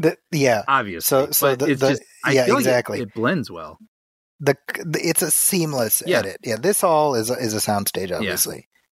Yeah. All this stuff. But I mean, it blends together perfectly. Yeah, it looks good. Like you said. That's my thing. I've always wondered when I really learned how movies were made, and I learned that there was a second unit, so it doesn't matter who you are. You're Steven Spielberg. Like, you've got other people shooting footage for your film that's going to go in. And I always wonder, like, how do they match? Like, how can you not just immediately tell just because they're somewhere else and you don't have the person who's got the defining vision, the eye, the whatever? Like, how does it all blend in? It still kind of amazes me, that aspect of filmmaking. I mean, you have to imagine part of it is really tight communication beforehand, making sure that they're shooting exactly what's expected. Yeah. I mean, there must be just math behind it, Yeah. See, I always get like jazzed here, when everyone's chanting Ghostbusters. It's great. Yeah. It's a great... I mean, that's the thing, right? You've set up the stakes, and so you have to believe that these characters are capable of taking it on. Right. So they can't just be goofballs. Right. This is great. I love the the jarring going like this emotional high to, all right, here we go up these stairs. Yeah, but let's do it. Oh man, that's a great shot right there. Look at that, the merging of the practical with the matte painting there. That's wonderful. I've always thought, I went to the Academy Museum recently, and there's a couple of matte paintings there, and I wish they would put more matte paintings on display. I mean, they're works of art. Yeah. Yeah, it's definitely, it's like a lost art now, as we move towards digital mattes and things like that. Yeah. This role really is like outside the norm for Sigourney Weaver, isn't it? Yeah. She's kind of writhing around in this sheer gown. Oh, no, I remember this being a bit of an awakening for young Brian. Well, and then later, too, I always think about when they actually turn into the dogs. I'm like, this is like trust for an actor. You know what I mean? Right. Like, you are acting absolutely ridiculous, trusting that the way that it's captured and the visual effects that will be applied, that this is going to amount to something that's not going to make me look like an idiot. You know what I mean? When they both start writhing around here, like, I always kind of admire it. Like, they trust, And what's interesting to me is I don't think Reitman had done a ton of stuff before this to warrant that level of trust either. As in terms of his work as a director. Sure. I mean, he did Stripes and Meatballs. Those are probably the biggest ones. Right. I mean, yeah, this is a big, expensive movie, too. Yeah, well, I had no idea it cost more than the Indiana Jones movie. That kind of blows my mind. Yeah. Where do these stairs go? They go up.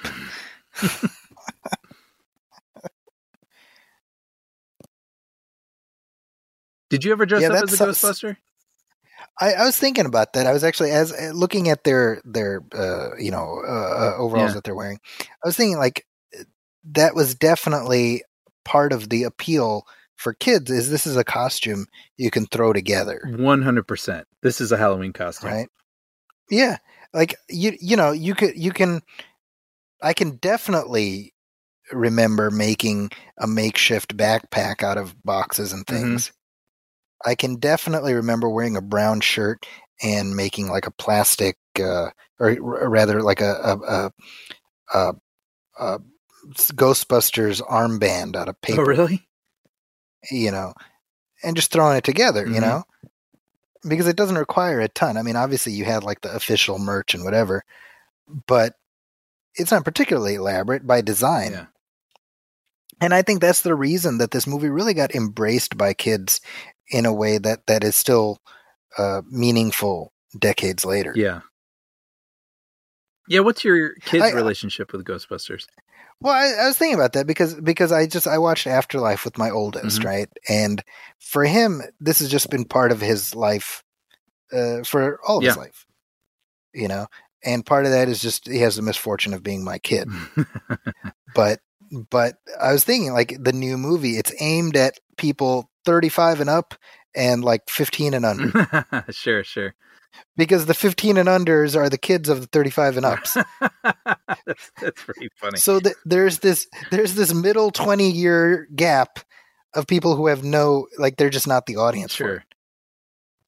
You know? That's really funny. Because I asked my students, I'm like, hey, any of you planning to see the new Ghostbusters? Not a one. Really? Like, it's just not on their radar. And I get it. I get it because it's just it's something that's so specifically wedded to when it happened.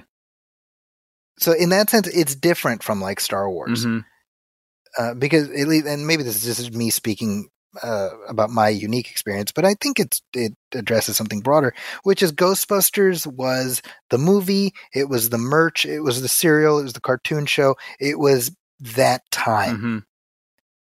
And then that time went away. Right. You know, by early 90s, they stopped, making the breakfast cereal. Ecto Cooler lasted a little longer. Yeah.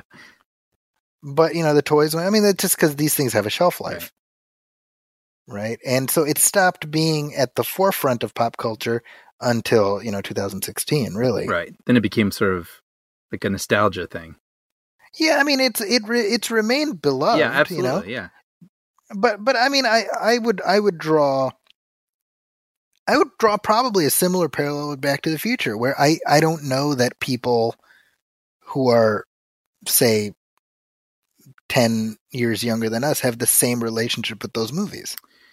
Yeah, I don't. I mean, that's a whole other conversation. I don't understand the relationship to it because I only know mine. But I was sort of blown away in the past several years that it almost seems like it's more beloved now than it ever has been. I mean, yeah, quite possibly. Yeah, like there's more merch for it than there's ever been before. And it's been an interesting sort of journey for that one. So this scene right here kind of illustrates what I was talking about earlier with the music, where you have Elmer Bernstein. He starts the music with do, do, do, do, do, do, do. It's kind of sprightly. And then he takes that same motif, but it's dun, dun, dun, dun, dun, dun, dun, and it becomes an action motif. Right. And that's what I mean about, like, the music has to do a lot of lifting on both sides of that. So we have to believe the light stuff is light. We have to believe the serious stuff is serious. Yeah. You know what I read was that they originally approached Paul Rubens to play Gozer. Yeah, and that's right. Gozer was going to take on the form of the building's architect. So it'd be sort of like a pale, slender man Ivo in Shandor a business suit. And I was like, I kind of like that. That's kind of creepy. That's creepy to me. Like a Paul Rubens in a suit who's like this ghost, the buildings. I was like, ooh, I kind of like that. It's a fun take. And I mean, that was pre Pee-wee's Playhouse, certainly, right? Right. Pee-wee's Big Adventure, pre that film. I mean, that came out in 1985. So Pee-wee is introduced to the world. Well, he had performed Pee-wee. Yeah, he had his right? HBO special probably by now. Okay. I would assume. Because I'm like, what would he have been known for? I don't know. I mean, he had a stage show, right? And that's what got filmed for HBO. Okay. So I'm sure he was, how like talent agencies always have people on their lists. Yeah, This guy's yeah, exciting that right makes now. sense. This I love this. I love the construction of how we get to the Marshmallow Man Yes. and set it up as a legitimate threat, and yet it's also funny. Mm-hmm. Mm-hmm.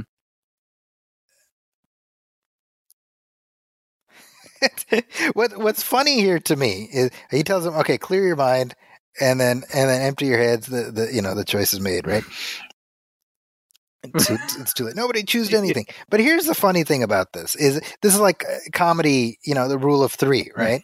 So Egon, you didn't choose anything. Winston, you didn't choose anything. I didn't choose anything. And then he goes to Ray, but Ray is right next to Egon. Right. So really, he would just stop at Ray. Right, but that's not as funny. It just popped in there. Yeah.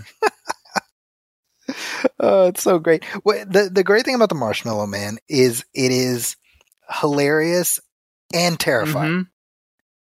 It's perfect, and that's genius. Yes, it's right? Brilliant. Like, look at I mean, that's the thundering footsteps. Mm-hmm.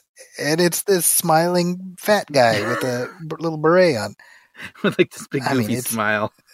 Yeah, I mean it's genius, you know. That's a great shot. Look at that. Yeah, it looks great. I mean, I buy that. The lighting is so good. The movie.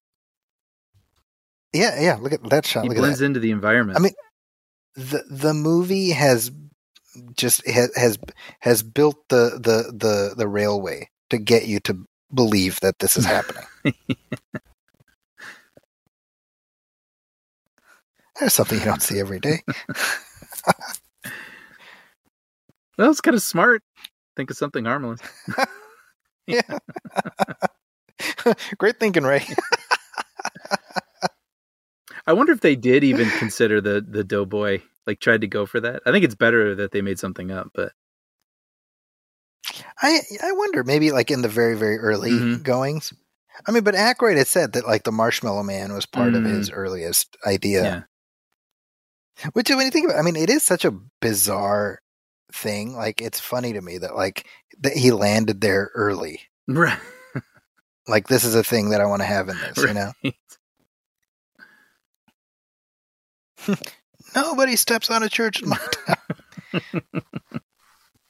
He has that great line there. He's like, "This is Mr. Stay, but he's a sailor. He's in New York. We get this guy laid. We won't have any trouble." That totally flew over my head when I was a kid. Never gotten that as a kid. This right here, when we see the screaming face of the Marshmallow Man, or like the angry face, I'm like, man, I mean, they had to construct all those different heads and do all that, you know. Sort of like this. I was gonna say like Jack in the Box. It is right. Expressions. All the different heads. Anyway, what were you saying? See, the crossing the streams thing. Yes. Right? That's a great example of you plant the solution earlier in the story. Mm-hmm. Now, again, to reiterate, it's all nonsense. Yes. Right. I mean, it doesn't mean anything. But we've established, well, if we put across the streams, then right, try to imagine whatever he says. All life on Earth ceasing to exist, or whatever. Right. Okay, so that's not good. Well, it's kind of perfect. It's like your all is lost moment, and so it's like the only thing that can get us out of this is the most dangerous, thing we could possibly do. So we got to risk everything. But the beauty of it is it doesn't come out of nowhere. Yes. You've planted the seed of this thing. I love this too right here. Look at this. When Ray says, "Nice working with you," Peter's absolutely serious. Mm-hmm. Mm-hmm. He's like, "This is for real. This is no joke." Right. As far as Peter knows, he's going to die here. Right.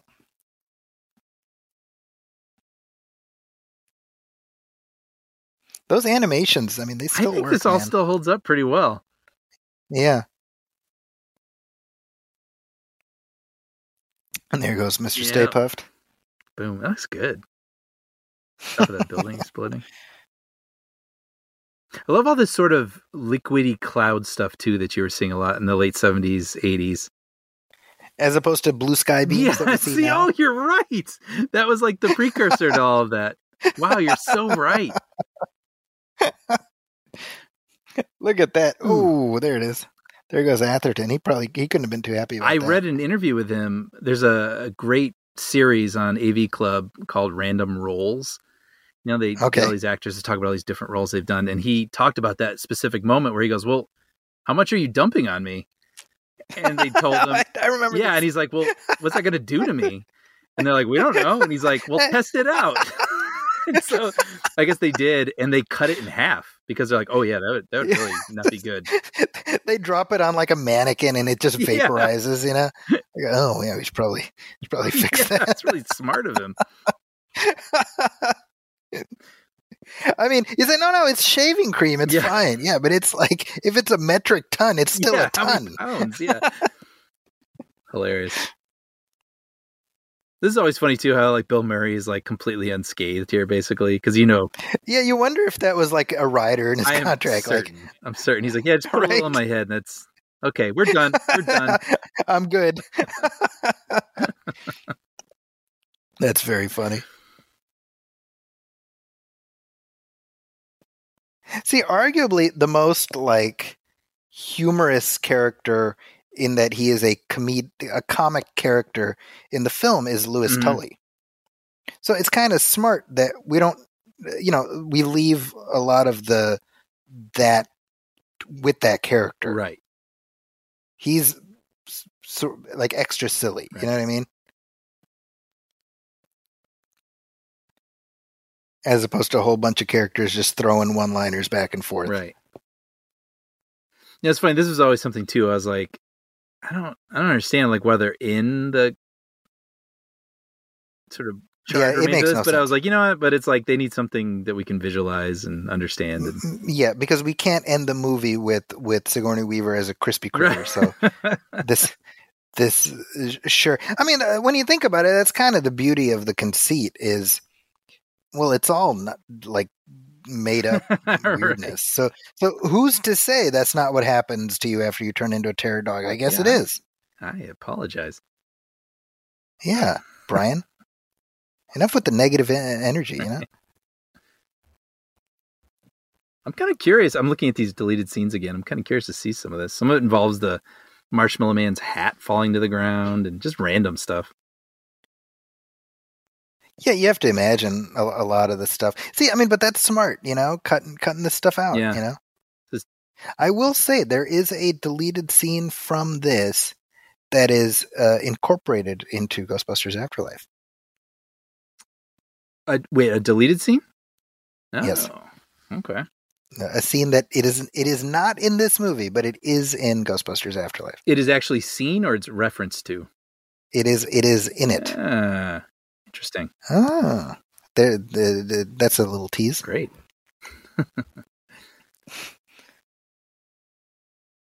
Winston, this town loves you. I love this town. I actually wrote that into our script for him to say that. Oh, really? In Puppy Dog Pals. So Ray Parker Jr.'s song, there was a bit of a legal thing surrounding that, wasn't there? Yeah. So I mean, they originally approached Huey Lewis and the News, right? And they turned down the opportunity to write the theme. And then clearly this is a riff on Huey Lewis's song, I Want a New Drug.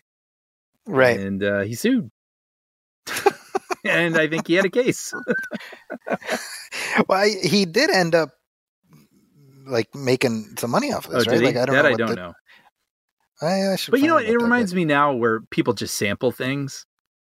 I mean, you may as well have just paid him for the riff and then done your song over. And I'd say Ray Parker Jr. definitely deserves credit for creating an incredibly memorable song over that riff. You know what I mean? Like it's funny. Yeah, I totally. There's a Key and Peele sketch, which I'm sure you've seen, where it's Ray Parker Jr.'s songs for other movies that he submitted. Yeah.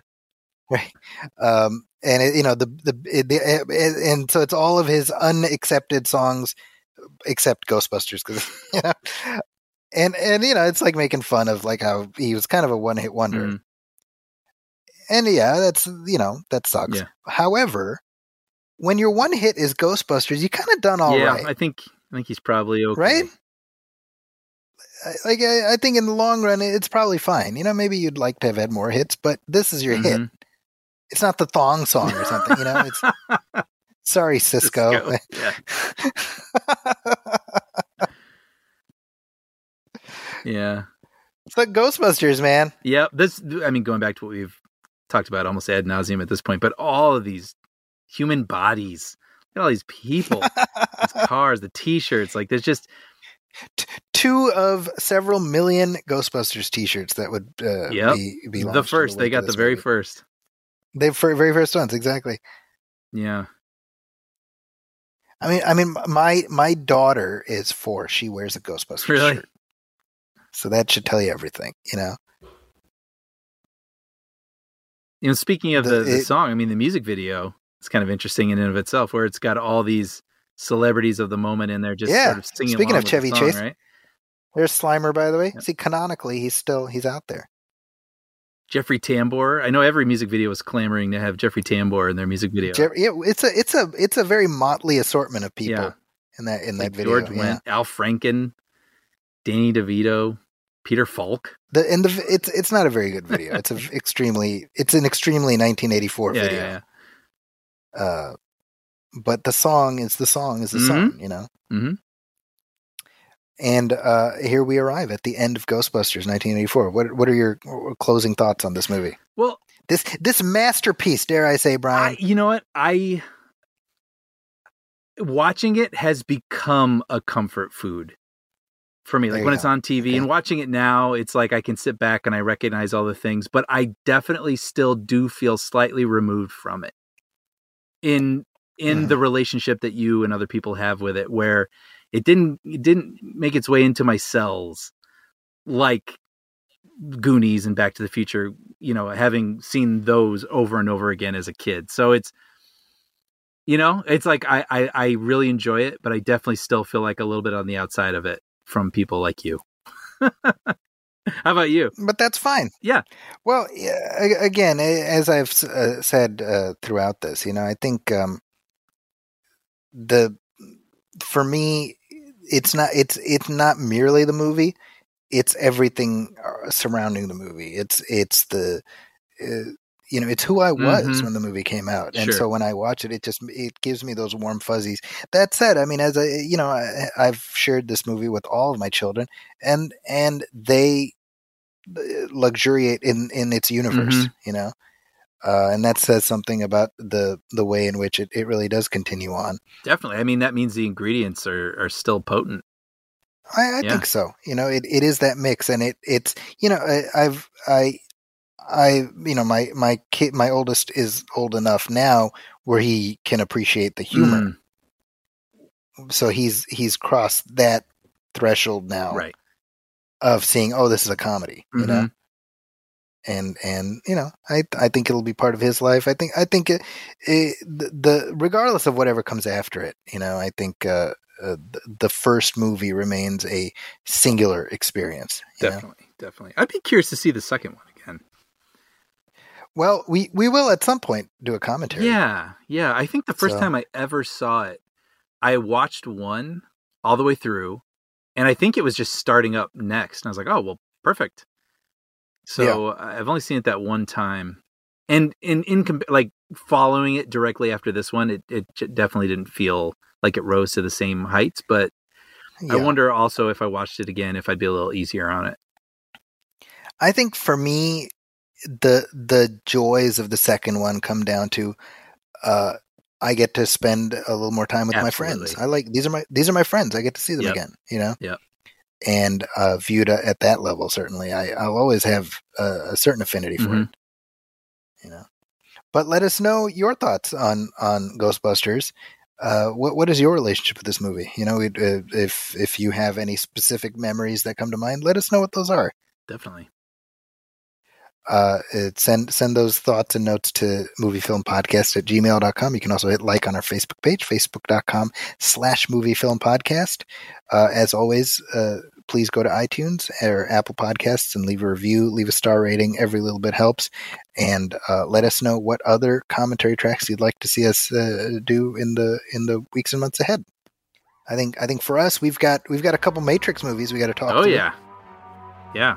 Which is fun. And we'll be back in our next regular show to hopefully talk through our reactions to Ghostbusters Afterlife. So that's also coming. Now I'm especially excited being re-immersed in this universe now. The timing could not have been more I feel better equipped. Well, there we go. That wraps up our movie film Ghostbusters commentary. We hope you'll catch us for our next one. Thanks, everybody. There's something strange in your neighborhood. Who you gonna call? Ghostbusters! There's something weird and it don't look good. Who you gonna call? Ghostbusters!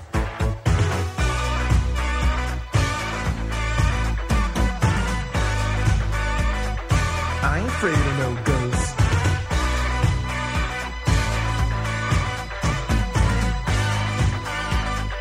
I ain't afraid of no ghosts.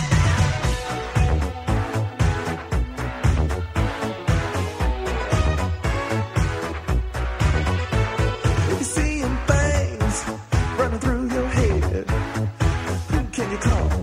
Ghostbusters! An invisible man sleeping in your bed. Oh, who you gonna call? Ghostbusters!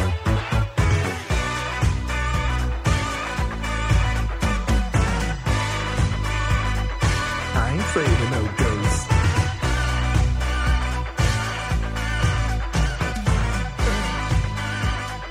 I ain't afraid of no ghosts. Who you gonna call?